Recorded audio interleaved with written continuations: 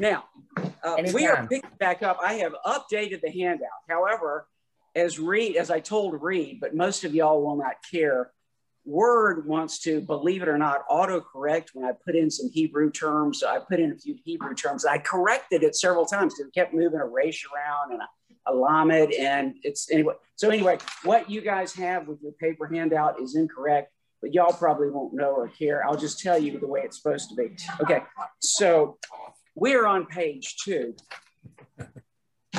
And we're getting back into this whole thing about picking up where we left off. Okay, so nobody seems to be complaining about this. So I've, in trying to give you all a summary overview of the Old Testament, I have been, of course, interested by the Old Testament and so I've been digging in deeper, and I'm actually spending much more time in Genesis than I intended to do.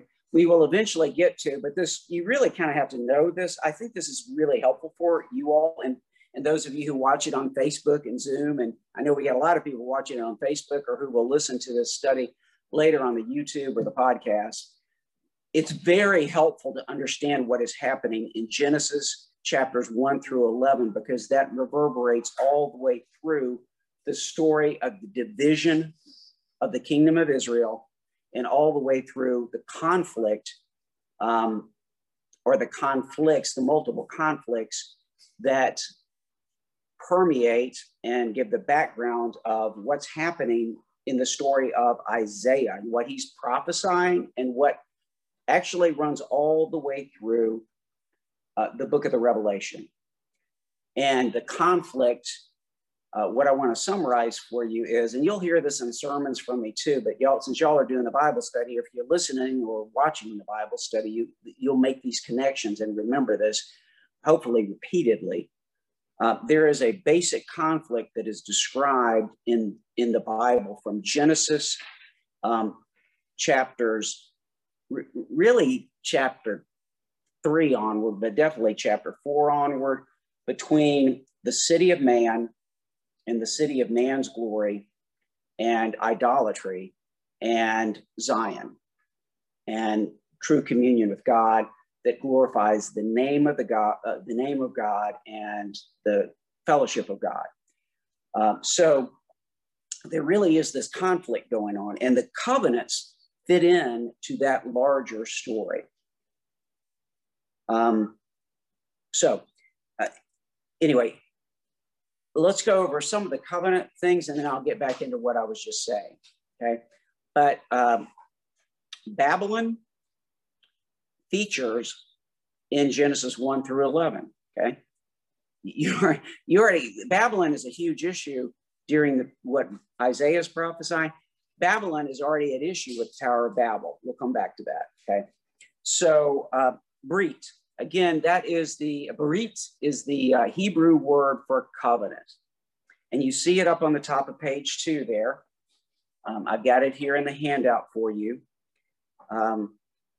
Diatheke in the Greek, these things both mean covenant.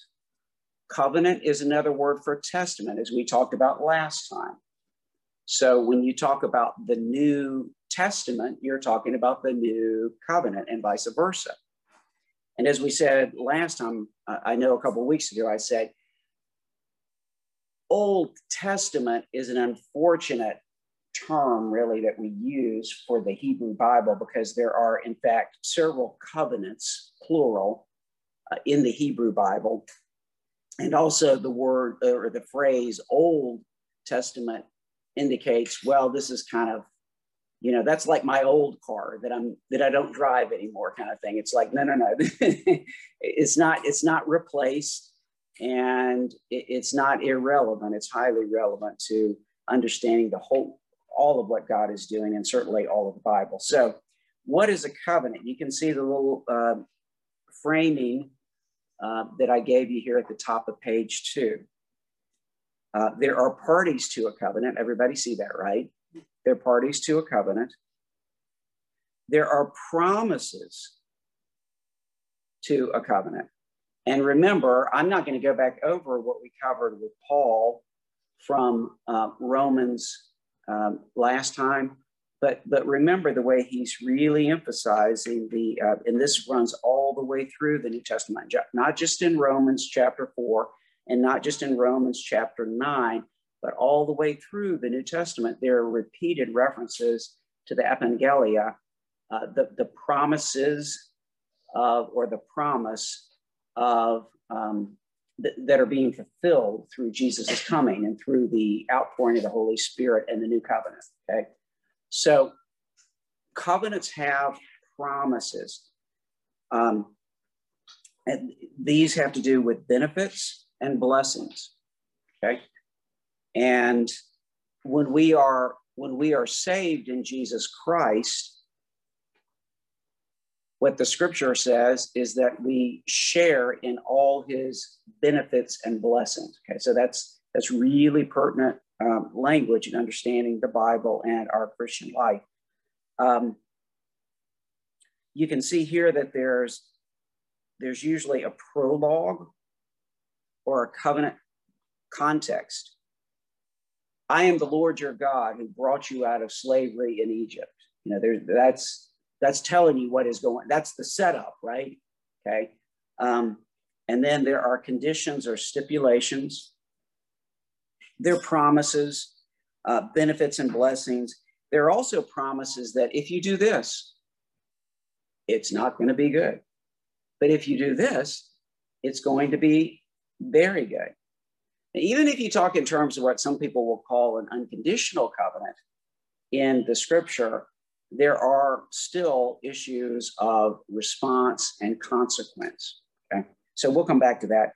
And then there are often covenant signs or a covenant sign, okay?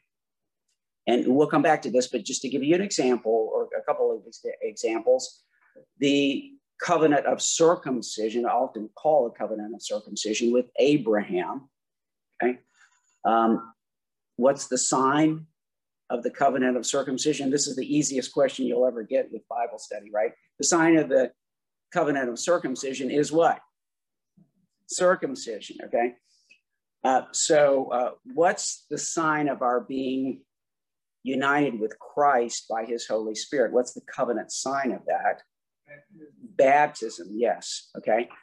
What is the covenant sign that God gives after the flooding and Noah? We're going to come back to this tonight, right? The rainbow. When I officiate a wedding and I say, what signs of your covenant do you bring? And what am I asking for at that point? The rings, right? So signs. As this says in this little handout note, berit, a solemn commitment of oneself to undertake an obligation. Okay, now we talked about this last week. We kind of ran through these. Let me just give you this overview and then we're going to go in a lot deeper. I'm just giving you overview to start out with here on page 2 here. Everybody see that major covenants in the Old Testament. This is simply from the NIV Zondervan Study Bible, but it gives you, it points out, in other words, here it's pretty obvious. There's more than one covenant in the Hebrew Bible, is there not? I mean, you've got all these right here. The Noahic covenant, to which we'll turn in a little while, a little more deeply. In Genesis 9, and actually 6 through 9, the Abrahamic covenant, part 1, so to speak, Abrahamic A is the way to have it put here, which is the royal land grant following up on the promise. Okay, remember how you had a promise? With Abraham, you get the promises and you get development of promises with covenant clarification and specific covenant enactment, okay?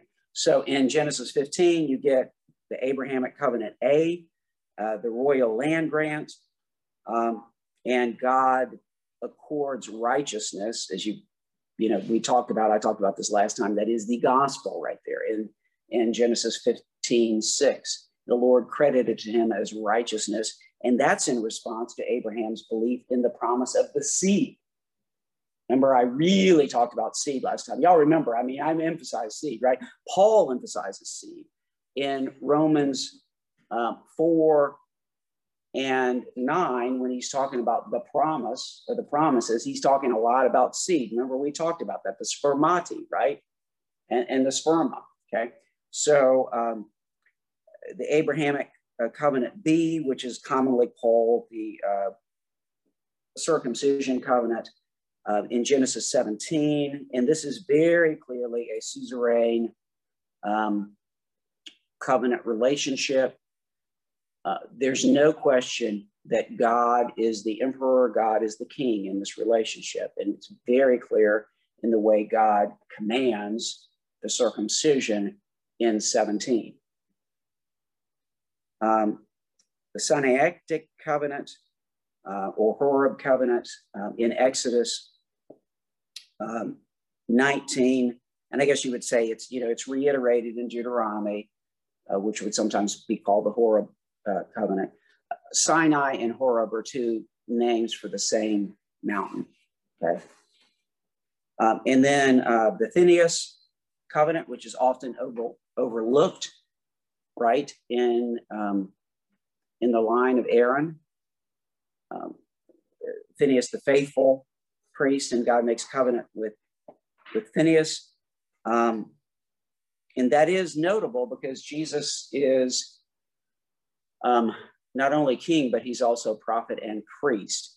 But what we get in the New Testament is the fact that actually we're not primarily looking back to Phineas, we're primarily looking back to Melchizedek, right, as the king of righteousness, who is also a priest of God Most High, whom we encounter in the Abraham story. Then finally, the Davidic covenant. We've talked a lot about that already in this study, and I know those of you who are with us this summer and this fall for the study of Psalms, we talked about that Davidic covenant a whole lot. We'll come back to that, but that's the 2 Samuel 7. And that is also a seed. I mean, most of these covenants you're looking to seed. You're looking not just to the person. The big deal is looking to the seed, the future, the descendant or descendants. And seed, we talked about this a couple of weeks ago before. Again, I'll get into all this, but seed in many of these cases can mean singular or plural. And so the question is, what are you talking about? A lot of times you're talking about both, but centrally, the primary seed who is going to, is a singular, who's going to effectuate this and then expand out to the whole seed, right, including all the descendants of Abraham. It's going to be one central seed. And obviously, who is that central seed? Jesus, okay? Then you got the new covenant, which is in Jeremiah 31 and elsewhere. So picking up on the new covenant in the notes here.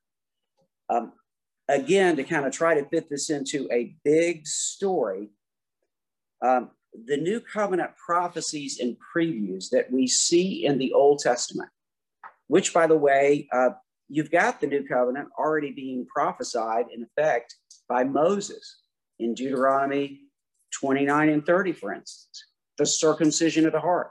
God is going to circumcise hearts. These are going to be a new kind of people. Their hearts are going to be circumcised. You have that all the way back. I mean, all the way back in Torah, all the way back with Moses in Deuteronomy. But then you do go to classically, the classic point of reference would be in Jeremiah 31 and 33. And then Ezekiel 11 and 36. Now, remember, folks, when Jesus takes the cup, we're told that Jesus says, this is the cup of the what? New covenant, right? What's he's talking about this new covenant that we're seeing reverberating and building up and promised through the Hebrew scriptures. So, and he's securing this new covenant by his own blood shed for the forgiveness of our sins. So, but the new covenant, as I say here, these prophecies and previews promise not only a new or renewed Israel, God's people, Now, let me just remind you, these covenants are never in a vacuum. They are always in a context, and they have to do with a line of people, okay? Like even with David, you're talking about a line, a family line, okay? And certainly with Israel. With Abraham, you're talking about a people.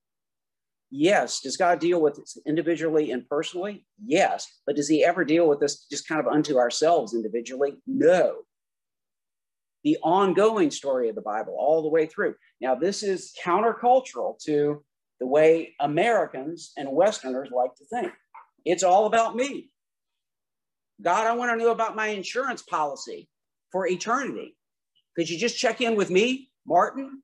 This is mainly about me, right? No. This is part of a much bigger story. I know most churches talk like that, and that's kind of what they're selling, that version of Christianity in the Bible, but that's not actually biblical, okay? So you're always in these relationships. So any questions on that, by the way? Larry? The Palestinian covenant. Yeah, the Palestinian covenant, the land covenant, you're coming back to that in Deuteronomy. Let me come back to the Palestinian covenant, Larry. We can talk about that. In dispensational theology, the Palestinian covenant is emphasized more heavily than in, like, this Zondervan, for instance, layout is not a reformed layout. It's just a general evangelical layout. But in Reformed theology, the Palestinian covenant is not highlighted at all. But this is not, by the way, right here, I've given you kind of a neutral evangelical layout here. But let me come back to the Palestinian covenant.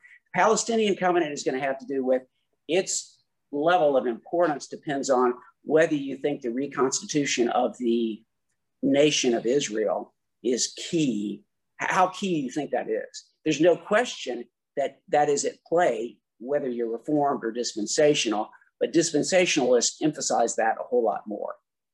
I may be talking over everybody's head right now. I'll come back to that, okay?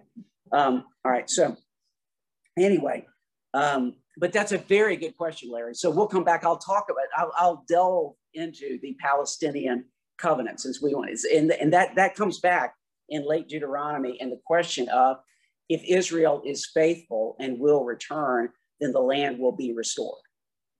Okay. Now, the interesting thing right now is you do have the nation of Israel, a nation of Israel restored. Are they just vibrantly faithful Torah observing Jews right now? No, like 90% of them are not. So what is going on with that? Did they justify, the constitution of the Palestinian prophecy, at the end of Deuteronomy by their faithfulness?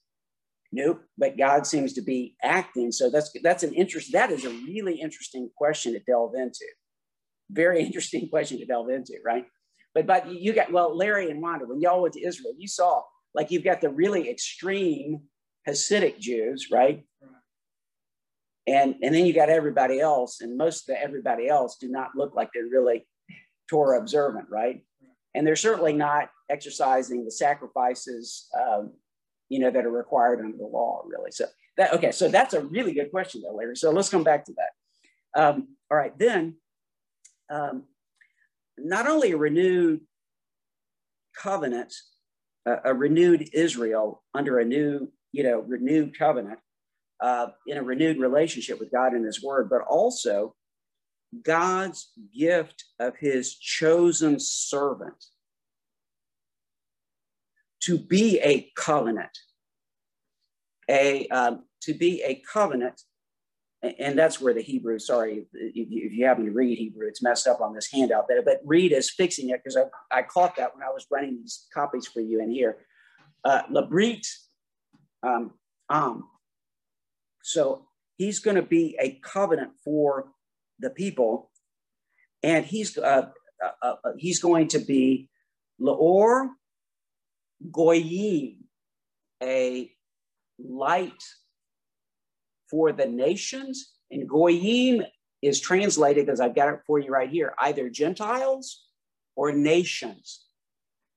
And you might ask me, well, which one is it? And I would say, yes, because the Bible, and we'll get into this more, like when we turn the page here, the Bible thinks in terms of nations and these lines from people, okay? You're not talking about what we mean typically by nations, okay? You're talking about groups and lines of people that come from certain backgrounds, okay? So the reason I'm highlighting this for you is because usually when you get a summary of the New Covenant, you're going to focus on Jeremiah 31, throw in Ezekiel maybe. A lot of people will not go back to Deuteronomy, number one, but definitely most people will forget Isaiah. And what I've just shown you here on this handout is Isaiah is the one who amplifies big time the New Covenant implications. Because, and obviously this is the reason I'm highlighting this is because we're in Isaiah right now, you know, on the preaching series. And when we come back to this is when you get into the second part of Isaiah, all of a sudden you've got two servants. It's kind of like the seed. Remember I told you like seed can be plural or singular? Well, this is the same kind of thing. You've got Israel or Jacob or Judah, who's supposed to be the servant of the Lord, and they're being called back to be faithful because they were not a very good servant, right? And then you've got God choosing a special servant. And you've got songs and prophecies about this special servant who's going to arise. And that, the sequence of those prophecies about this my servant, my chosen one, begins with Isaiah chapter 42. And you see, I've got it here highlighted. So let me just tell you, read to you about this servant. These are just a couple of examples.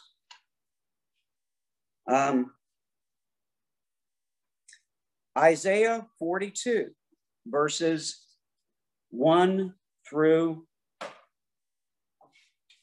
7. Okay, let's just read there. Isaiah 42, 1 through 7. Who is this? Are we still talking about Israel? Or is this someone special that is at play once you hit Isaiah 42? Behold, my servant, whom I uphold, my chosen. Notice, God is always elective, right? Well, God has elected this, whoever this is, my chosen, in whom my soul delights. I have put my spirit upon him. He will bring forth justice, mishpat, to the nations. To the nations. Now, does this mean bad news? That he's going to bring the hammer down on them? Or does this mean good news? And again, the answer is yes.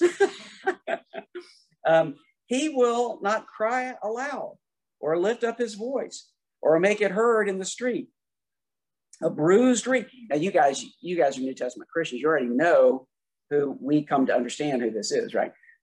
He will not cry aloud or lift up his voice or make it heard in the street. A bruised reed he will not break, and a faintly burning wick he will not quench. In other words, he's not going to be a big blusterer. He's not going to say, I'm the greatest. You need to put my face up on the mountain. I'm the dude. This is not the way he's going to come in, okay? A bruised reed he will not break. I mean, he's not making any fuss. And a faintly burning wick he will not quench.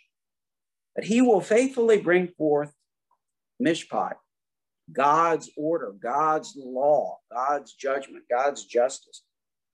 He will not faint or be discouraged until he has established justice in the earth. And the coastlands wait for his law. Now you notice his reign apparently extends across all the earth to all people. Are y'all picking up on this? Thus says God the Lord, who created the heavens and stretched them out, who spread out the earth and what comes from it, who gives breath to the people on it and spirit to those who walk in it. I am Yahweh. All of a sudden, he's shifted. He's talking to the servant. Okay, we've had a shift. This is like in the Psalms when you get these shifts. Are y'all tracking with me? At verse 6, we have this shift. Everybody see this? I am Yahweh. I have called you in tzedakah, in righteousness. I will take you by the hand and keep you. I will give you as a, there it is, bereith. I will give you as a covenant for the people and a, or light for the nations, or for the Gentiles, to open the eyes that are blind, to bring out the prisoners from the dungeon, from the prison, those who sit in darkness. By the way, just since we're here, we just can't miss this with the Isaiah, whole Isaiah thing. 8 and 9. I am the Lord, that is my name. My glory I give to no other, nor my praise to carved animals. Behold, carved idols. Behold, the former things have come to pass. Remember how I tell you about the former things, and Isaiah keeps going back and forth, the former things and the things to come. New things I now declare. Before they spring forth, I tell you of them. Now, this God, the Lord, shares his glory with no one. But we already have this rumbling that whoever this servant is apparently deserves the name and the glory of God. Now, does Israel ever get close to living up to that? Is present day nation of Israel living up to that? Is that how the whole world's going to be saved? Because we got a reestablished state of Israel over there on a little swath of land in the Middle East. Is that going to save everybody? Is that going to establish justice throughout? We're probably talking about somebody else, aren't we? Who's going to be the covenant to the nations. But notice this. So God's plan, which you have to understand with connection with this new covenant or whatever God is doing, all these covenants move towards God making a covenant with all the people who will turn to him. Okay. So, and then you see it again in 49, 6 through 9, and we can keep going in Isaiah, but I just wanted to give you a taste of this new covenant, big vision thing going on in Isaiah. 6 through 9. He says, is it too light a thing that you should be my servant to raise up the tribes of Jacob and to bring back the preserved of Israel? In other words, God or the Father is saying to the chosen servant or the Son, in our perspective from a Christian, is it enough that you restore Israel, or you bring back the remnant of Israel? And the answer is no. If I'm sending you, you and I are going to deal with all creation and certainly all the earth, right? So let's keep going. I will make you as a, there it is again, a light for the nations, that my salvation may reach to the end of the earth. Verse 7, thus says the Lord, the Redeemer of Israel and his Holy One, to one deeply despised, abhorred by the nation, the servant of rulers. Kings shall see and arise, princes, and they shall prostrate themselves, because the Lord, who is faithful, the Holy One of Israel, has chosen you. The Holy One of Israel has chosen whoever this person is, or whoever this is, to bring salvation to the ends of the earth. So y'all see that? Okay, so you got to understand, this person is God's ultimate covenant, right? That's what you're reading here. So remember, big picture on these covenants. He's not just the seed, he's also the covenant itself. Isn't that cool? That's cool. Okay, all right. So now let's go back. So y'all got kind of big picture and reintroduction to covenant. Questions? No, okay. Okay, so let's go to page 3. Yeah, we talked about some of this. We got into this last time, so I'll just remind you that we talked about the creation order and constitution of Genesis 1:1 through 2:4, the Imago Dei, the image of God. That's just Latin for image of God. And the creation mandate and commission, you know, be fruitful, multiply, have dominion over the earth and over everything that moves on the earth. Y'all remember that, right, from Genesis? Okay, so that's part of the Adamic covenant, God's covenant with Adam. And that covenant is with the man and the woman. Remember, the woman is formed from Adam. So Adam, once God takes part from the man, you can't be complete without the man and the woman. So then you've got specifically the Edenic covenant, the Eden covenant. Again, as I mentioned last time, in Reformed theology and Westminster Standard theology, you're talking also about all of this being kind of under the covenant of works. You've got covenant of grace going on too in the midst of the story, and ultimately the covenant of redemption. But I'm not pounding Reformed theology per se, unless y'all want me to with this. I'm just trying to kind of get into the Bible here. Okay, so, and remember, arguably what we said, and you see it like in Hosea, and I will tell you, in Reformed theology, it is definitely very strongly understood that Adam is under covenant with all this, that you do have covenant making going on here, even though the term berit is not used. There's no question that there are promises and commands and a relationship going on here in Genesis 1 through 3. Now, we have the fall. And in the aftermath of the fall, you have something of a covenantal update and promises and provisions going on. Because remember how Adam and Eve fall, right? With the fruit of the tree of the knowledge of good and evil. And you have judgment by God and curses. But God does not curse the people. The people have to live in the context of the curses, but God does not curse the people. People who superficially read the Bible will typically talk about, well, when the man and the woman got cursed, when we got under the, it's like, no.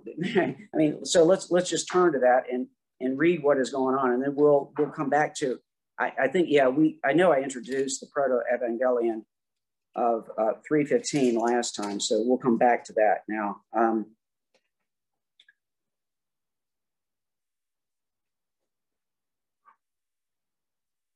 So picking up at verse 8, they heard the sound of the Lord God walking in the garden in the cool of the day. And the man and his wife hid themselves from the presence of the Lord God among the trees of the garden. Now, that is the definition of people who are in sin, because their communion with God is broken. And in fact, they want to run away from communion with God. They're the opposite of walking with God. They probably want God to do some things for them. And there are a lot of Christians or so-called Christians who want God to do some things for them, but they really don't want to hang out with God, and they don't want God looking underneath their sheets. Okay? This is what you got going on here. But the Lord God called to the man and said, "Where are you?" And that is a deep question. God obviously knows physically exactly where Adam is. But this is a deep question. This is the question God asks you and me every day. Where are you?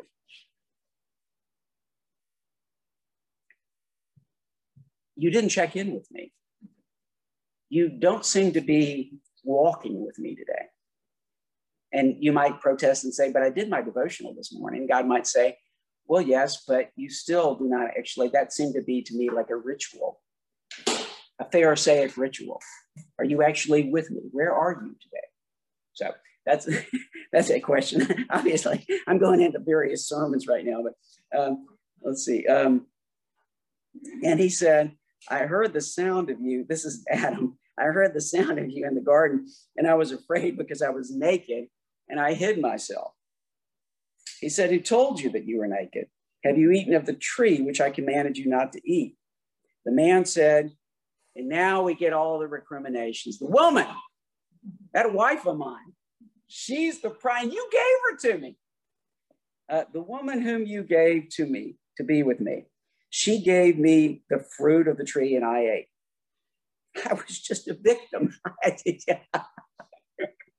She forced it down my throat. Then the Lord God said to the woman, what is this that you have done? And the woman said, well, the serpent. It's the serpent's fault. The serpent deceived me. And I ate. Now, notice here, I'm going to come back to this and emphasize this. To whom is the Lord now speaking? Does the Lord turn around to the man and say, curse you? No. And the Lord is speaking to the serpent. The Lord God said to the serpent, because you have done this, cursed are you. Did he say cursed is Adam? No, he said cursed are you. Above all livestock and above all beasts of the field, on your belly you shall go, and dust you shall eat all the days of your life. And here's the proto-evangelion. We talked about this last time, verse 15. I will put enmity between you and the woman, between your seed and her seed. Zerah, okay? He shall bruise your head. You shall bruise his heel. To the woman, he said, cursed are you. Is that what he says? Y'all read that right there? No, doesn't say that. I will surely multiply your pain in childbearing. In pain you shall bring forth children. Your desire shall be for your husband, and he shall rule over you. That is a really complex verse. I'm not going to get into that. That's more complex than what it seems on its face, okay? Let's keep going, though. And to Adam, he said, now notice, she was going to have children anyway. But now the childbearing is going to be hard. And she was going to have, she obviously already had a relationship with Adam, right? But now the relationship is much more complicated. And Adam was supposed to work, right? He's supposed to keep the garden, right? He's supposed to work, right? And remember, I told you those verbs in the Hebrew are like the Levites do in the tabernacle or the temple, okay? But now to Adam, he said, yeah, you're going to work, but it's not going to be fun anymore. It's not going to be whole. It's not going to be sanctified at the level it ought to be. Because you have listened to the voice of your wife. You have listened to the voice of your wife. We get this same statement again. I'll remind you of this. When Sarah gives Hagar to Abraham with this brilliant idea that Sarah has come up with, that since God has prevented Sarah from having children, just have a child, just have sex with and have a child with my handmaiden, Hagar. And when the Lord comes down on Abraham, he says the same thing again, because you have listened to your wife. So, that's the men, are supposed to be spiritual leaders. We don't have that going on with these guys in these situations. But I got some good news for the women coming back too on this. Okay, so I'll come back to that. Okay, because you have listened to the voice of your wife and have eaten of the tree of which I commanded you, you shall not eat of it. Cursed is the ground because of you. In pain you shall eat of it all the days of your life. Thorns and thistles shall bring forth for you, and you shall eat the plants of the field. By the sweat of your face you shall eat bread till you return to the ground, For out of it you were taken, for dust you are, and to dust you shall return. The man called his wife's name Eve, living, life, because she was the mother of all living. And then, the Lord makes garments for them, and they have to get out of the garden. And they're prevented from being in the garden because they're not supposed to stay in this state forever. They don't want eternal life in this state. This is not a good state to be perpetually in. So the Lord is very concerned about eating from the tree of life. Okay, so that's that. Any questions on this? Okay, now back to the women. I've got good news for the women. This is kind of cool. Okay, first of all, note. You see my notes there? Note, however, number one, this is really interesting. The proto-evangelion that we get, the pre-gospel gospel thing, is not given. Like a lot of times you'll see this, we were summarizing, well, this was said to the man or the woman. That's said to the serpent. You actually have to read the scripture closely, but this is just fascinating. So the gospel, which is not good news for the serpent, right? It's good news for us, is given to the serpent. God's word, gospel word, is to the serpent, to the enemy. In God's cursing and sentencing. You understand this is a sentence going on here, right? This is like the judge coming down with the sentence. This is what's going down on you, serpent. Sentencing him.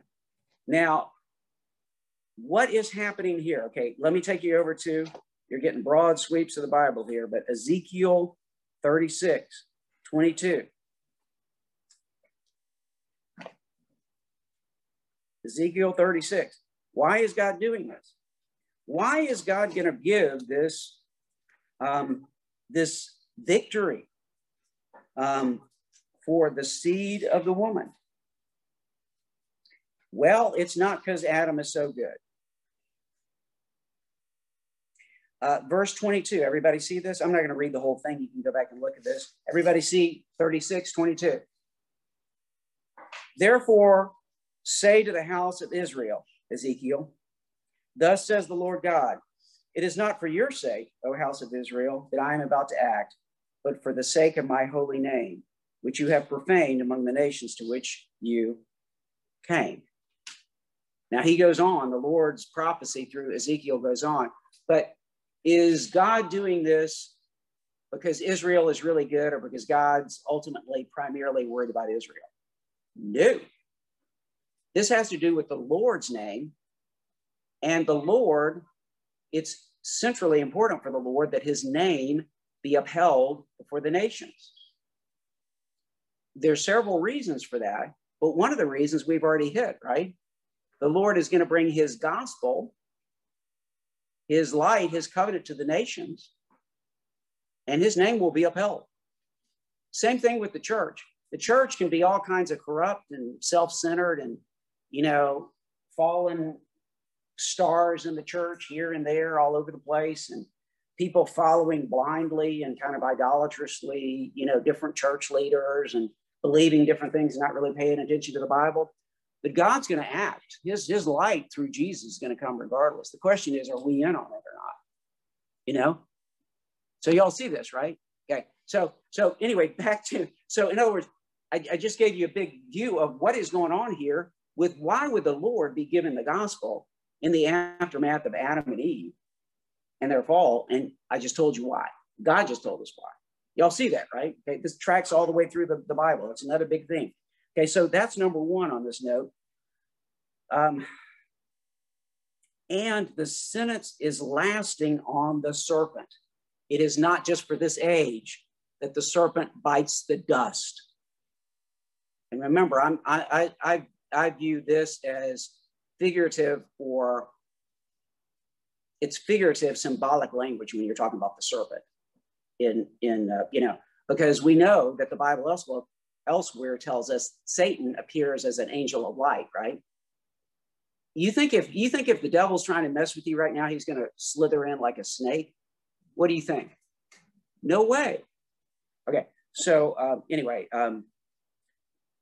but I mean, he's going down like forever. So look at, since we're in Isaiah, this probably, I may even mention this on Sunday. I love this, remembering this. Okay, so this is Isaiah 65:25. Isaiah 65:25.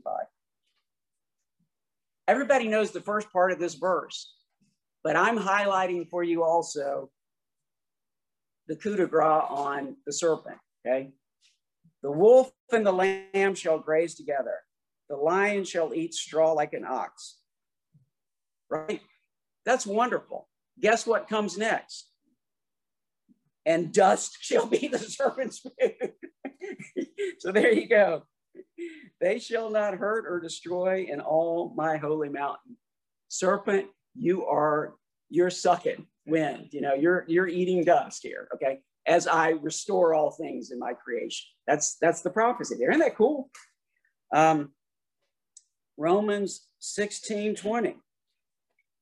Romans, do not ignore the opening and closing of Paul's letters.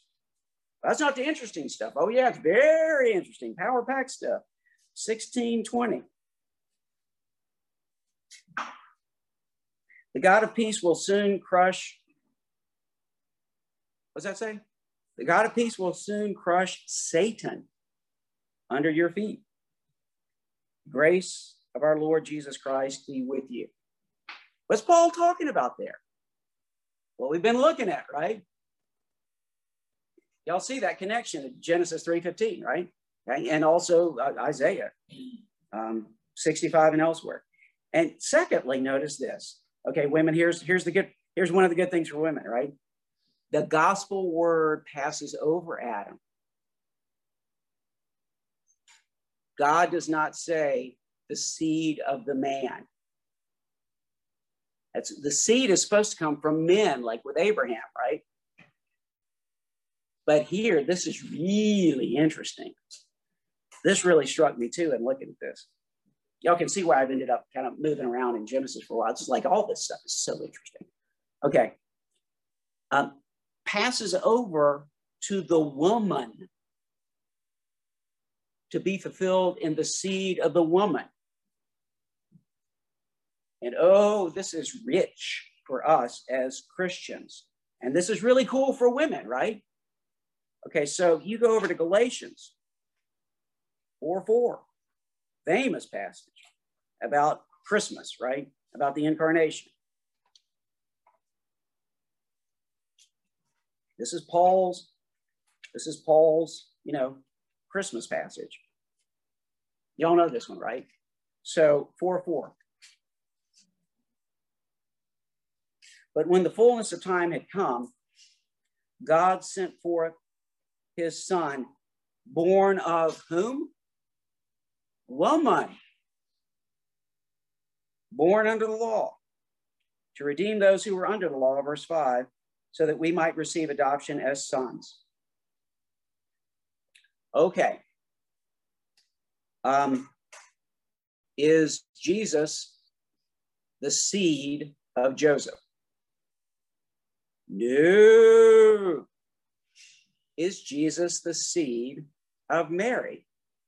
Yes, but actually from the Holy Spirit, right? Everybody see that? So Genesis 3:15 is power pack. I mean, like power pack. Y'all, pretty interesting stuff, isn't it? Okay, so you got the virgin birth right there already told in 3:15. Y'all see what I'm saying? I mean, it's right there. All right, then now then there's a series of anti-gospels. Oh man, I wanted to get to some of this. Let's go really hard for 5 minutes here before we wrap up. Anti-gospels in Genesis 4 through 11. I already mentioned this in the introduction, this conflict between the city of man and man's quest to establish his own way, his own glory, his own name. And let me just tell you, Cain is the city of man. Y'all remember Cain kills Abel, right? You remember this, right? Well, guess what? Guess what the city of man comes from? It comes from initially Cain. Cain. Verse 17 of Genesis 4. Cain knew his wife, and she conceived and bore Enoch. This is not the good Enoch, okay? When he built a city, he called the name of the city after the name of his son, Enoch. Does that sound like a God-glorifying man to you? Does that sound like a man and my family is boss glorifying person to you? Yes. Y'all get this? That's Genesis 4:17. All right, so y'all get this tension, right? God wants to build a community around the Lord's name and the Lord's kingship, and we want to do it our way. Now, Lamech.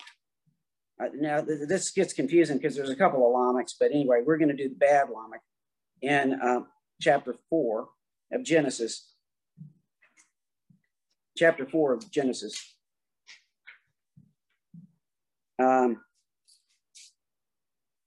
Verse 23. Lamech said to his wives, notice he has wives, plural. Does that sound good to y'all? Adah and Zillah, hear my voice, you wives of Lamech. This is a he-man. This is a he-man. This is a man's man. Yeah? Listen to what I say. I have killed a man for wounding me, a young man for striking me. If Cain's revenge is sevenfold, then Lamech's is 77-fold. You mess with me, man, I'm going to exterminate your entire family. 77-fold. Anybody hear the echo that happens in the New Testament with this? Lord, how many times do we have to forgive? Simon Peter, 7, up to 7 times? Lord says 77 times, right? So Jesus's way is, I would say, the polar opposite of Lamech's way. But y'all know we got a lot of Lamechs running around this world right now, right? Now, then we got some good news over in 25, just verse 25. Adam knew his wife again, and she bore a son and called him Seth. For she said, God has appointed for me another seed instead of Abel, for Cain killed him. Now, by the way, Eve is eternally optimistic. If you like optimists, this is Eve, because she was excited about Cain at the beginning and thought he might be the seed that God was talking about. Okay. So anyway, that's so you've got this conflict going on. You've got, let me just hit this. At least let's get to the bottom of page 3 here. You got this genealogy. Oh, at the end of this, by the way, on the good side of this, Seth and Enosh calling on the name of the Lord. Okay. You get that at the end of chapter 4. Okay. You actually have some people calling on the name of the Lord. This is at the end of 4 here. To Seth, a son was born and called his name Enosh. And at that time, people began to call upon the name of the Lord. Okay. And then 5, you get this genealogy that runs all the way through a guy whose name literally means rest. Noah. That's what his name means. Noah. Noah means rest. And let's see, this promise of relief. There's this other, this is like a good Lamech, verse 28. Lamech, when Lamech had lived 182 years, he fathered a son and called his name Noah, saying, out of the ground that the Lord has cursed, this one shall bring us relief from our work and from the painful toil of our hands. There's this hope that Noah is going to bring rest. Now, his name is Rest, and he's a lot more faithful than pretty much everybody else in the ancient world. But is Noah going to be the savior? What do you think? After the flood's over? No, we'll see that next time. Everybody good? So all these things you see are going to reverberate through Babylon and the conflict that runs all the way through our times, okay, in the New Testament.